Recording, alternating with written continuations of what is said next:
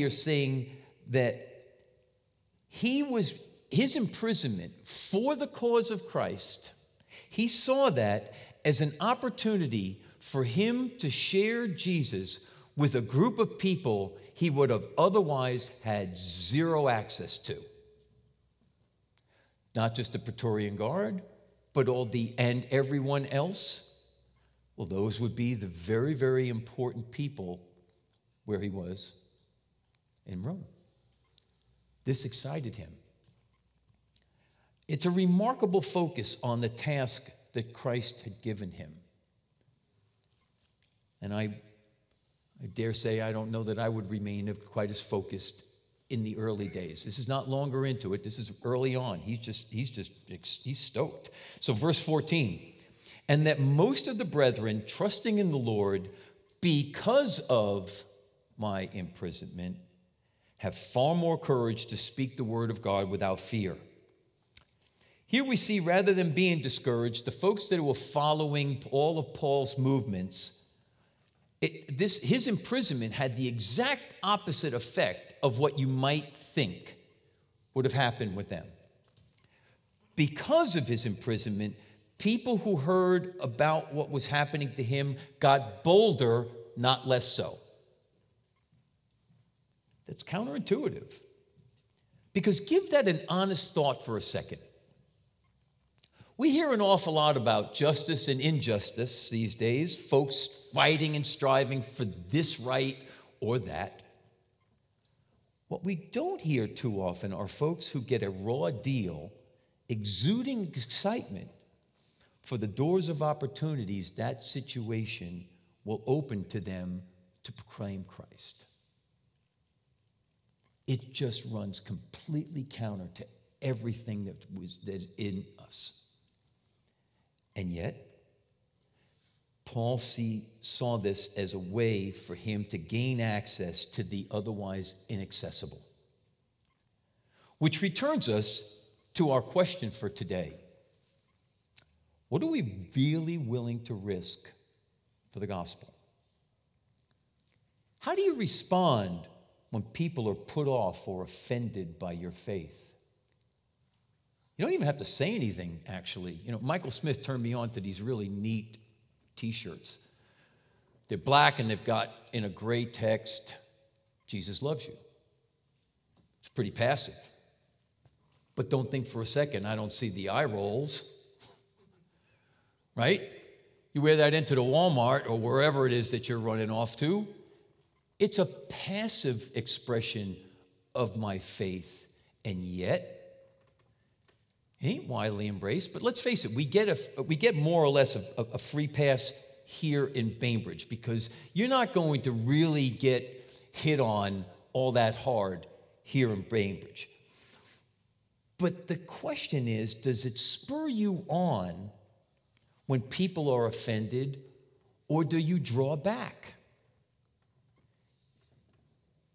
It's an uncomfortable question. It's a challenge to us, and yet it sits there, right?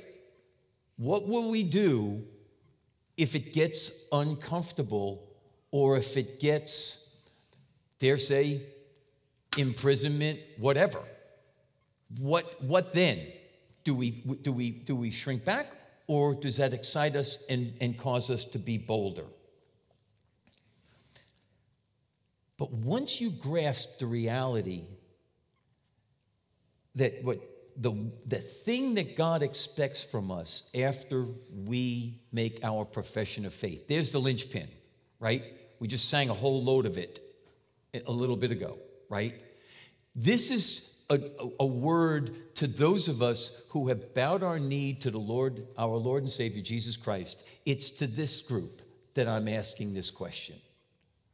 Okay? Because if you haven't made that profession of faith, as Brian so eloquently put, you've got a bigger business to deal with. This is for all of us, that once we are saved, after our salvation, I submit to you that one of your primary, it's not the only thing, there's an and here, but it's one of our primary responsibilities is proclaiming Jesus Christ and the advancement of the gospel. Spreading the gospel is our duty. The first step of the Great Commission, I would submit, because how else can you make disciples if folks don't know what you're about? You have got to share the gospel. Faith cometh by hearing, and hearing by the word of God, Romans 10:17. We must share the gospel any way we can. Maybe for you, speaking it might be too tough, but you can wear a Jesus loves you shirt. You can do it. Paul may be in prison, but his focus remains the advancement of the gospel. And how did he do that? Well, by turning to God in prayer for guidance and on how that's to be accomplished in his life, and I dare say in ours. In 2 Thessalonians 3:5, Paul put it this way: may the Lord direct your hearts to God's love and Christ's endurance. Pray that the Lord will direct your heart to see his agenda, not your agenda. Just like worship, this isn't about what you're going to get, it's about him. Once we understand that, it changes everything. There's nothing wrong with the scripture tells you to bring your petitions to the Lord, but it doesn't stop there. This verse makes it clear to us that we're looking to understand his love, to be enabled to see people through the love of his eyes, not ours, because somebody really gets on your nerves or whatever. To love someone who might even be someone who put you in jail, an enemy. I know someone in this church that was in prison, and it wasn't a reasonable situation by any means, and yet he persevered. He didn't let that detract him or derail him from his faith. Pray how? With Christ's endurance. No one who has ever lived has had more patience than Jesus Christ. No matter how many times his disciples let him down, he never gave up on them. And the same is true for me and you. We know we've let him down. I know it. You know it. Don't let that hinder you. That's all part of it. Prayerfully request that he direct your heart to see his love, willing to endure whatever hardship might come along with it. That's pretty radical. It's not that everything's going to be sunshine and rainbows. That's just not the case. I mean, it isn't very long from now after the imprisonment where Paul will be writing to Timothy and saying in 2 Timothy 3:12 that those that want to live a godly life in Christ Jesus will what? Suffer persecution. It's convicting. I've been in church nearly every week for over 40 years, and I admit to my shame that whenever I hear about folks being imprisoned or persecuted for their faith, I never really saw myself in that situation. And looking back, I shamefully admit that I don't ever really recall prioritizing sharing the gospel and proclaiming Jesus either. Is there a correlation? Perhaps.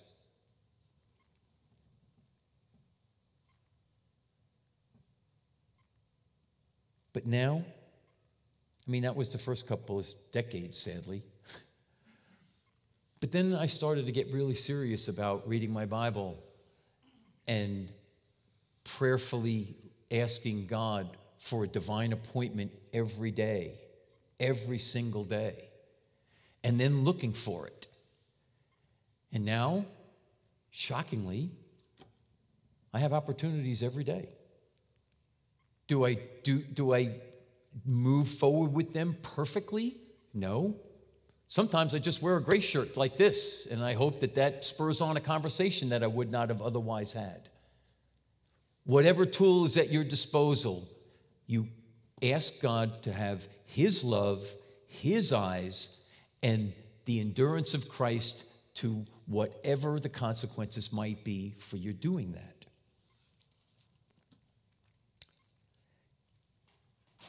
Paul really brings all of that home in the remaining verses that we're going to cover this morning. And in verse 15, it reads, "To be sure, some preach Christ out of envy and strife, but others out of goodwill.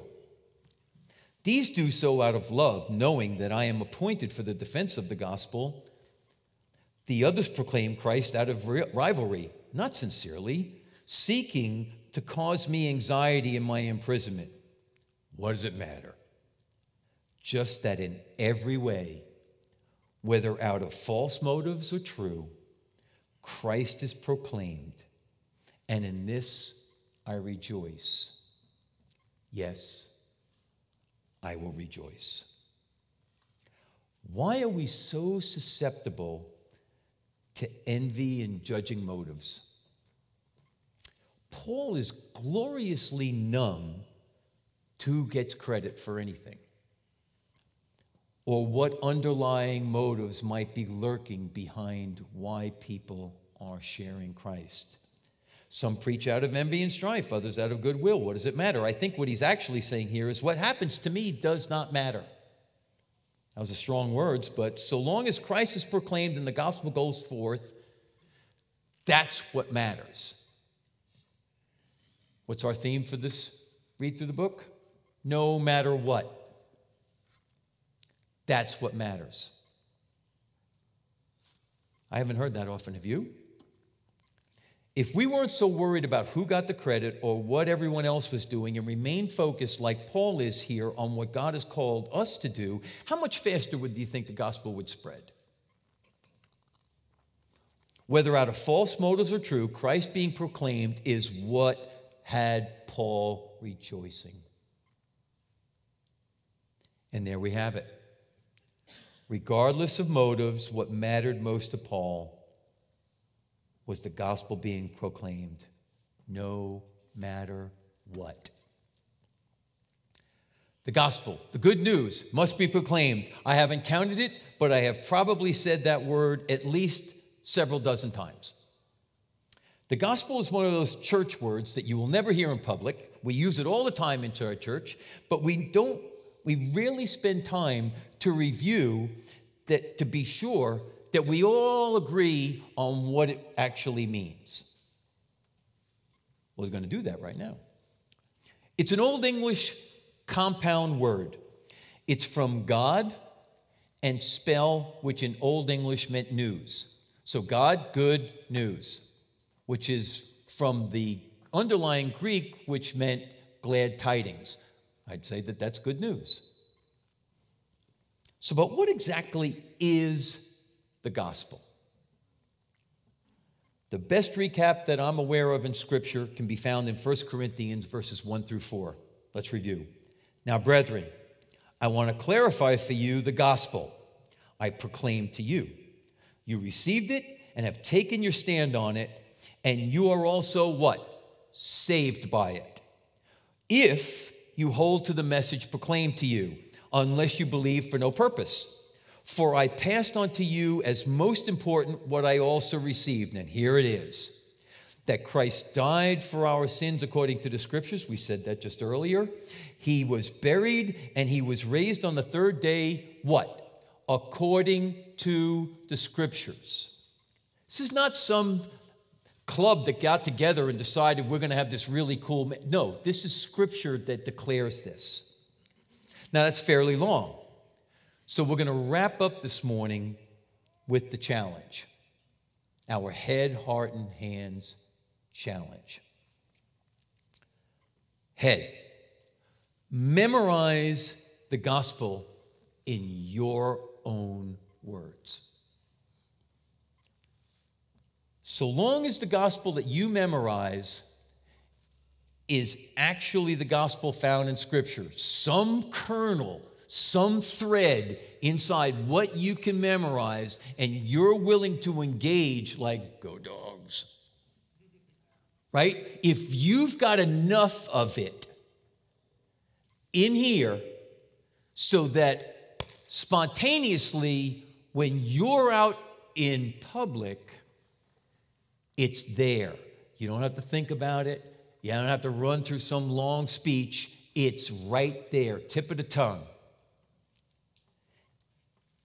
So, if you believe that Jesus paid the price you couldn't pay to be reconciled with the Father, and you can actually say just that, that's the gospel. That's what Jesus did. You're ready to share. Then what? Heart. Make sure you believe what you memorized. You're not just parroting something that someone like John or I have said or you heard and you think it sounds pretty good. No, you've got to believe it in your hearts because people can spot a phony a mile away. If you're just peddling some kind of thing and there's no passion in your eyes, believe me, one of the Heinz little ones we probably spot it. You've got to be genuine. You've got to believe it 100%. And finally, hands. Look for opportunities to share it every single day. Don't try to share the gospel like I might share it or somebody that you heard say it. That's not for you. Your role is to share. The Holy Spirit enables each one of us uniquely. Trust God knows what he's doing when he created you and he made you uniquely you. You don't have to say it like somebody else says it. You just have to be responsive to the love that God put in you for the individual who's standing right in front of you. And you have to be able to open your mouth and say something. And if you need a catalyst like I do sometimes, it's hard to imagine. I know I'll talk to a brick. But if you need something, then get a prop. It's not out of bounds. Anything that you can do. I'm not suggesting that we all get locked up and go to prison. That's not really the point. The point is, no matter what your circumstances, are you about proclaiming Christ, him crucified, died, buried, and resurrected, and that's what we're trusting in for the sin in our life? That simple. Are you ready to share that? Are you ready to listen to somebody's heart when they're pouring out to you and not kind of formulating an answer right away, but actually praying inside, saying, all right, Lord, how do I proclaim you in this moment? Not what would an elder do, what do you want me to do? Because here's what I'm here to tell you. The Holy Spirit is just as real as all the rest of this, and he will give you those words in that moment. You got to believe that, or it'll never happen. When someone leans on you, when someone barks out and says, hey, you got to back off, dude, and, or do you just stand your ground and go, I'm sorry, we just disagree? Because this is real. This is life and death. And yet, if we're all honest, we don't really give it that kind of gravity. Remember 2 Thessalonians 3:5.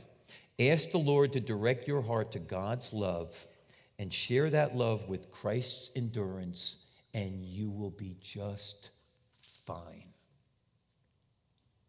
So I'll ask it one last time this morning. What are you willing to risk for the gospel? Let's pray. Father, this is a challenging word. Paul is quite inspirational in the things that he endured and are recounted for us several times in the New Testament where he endured incredible hardship for the cause, for you, for the cause of the gospel. And I pray, Lord, that each one of us here this morning would prioritize the sharing of the gospel as something meaningfully intentional every day. For I ask it all in Jesus' name, amen.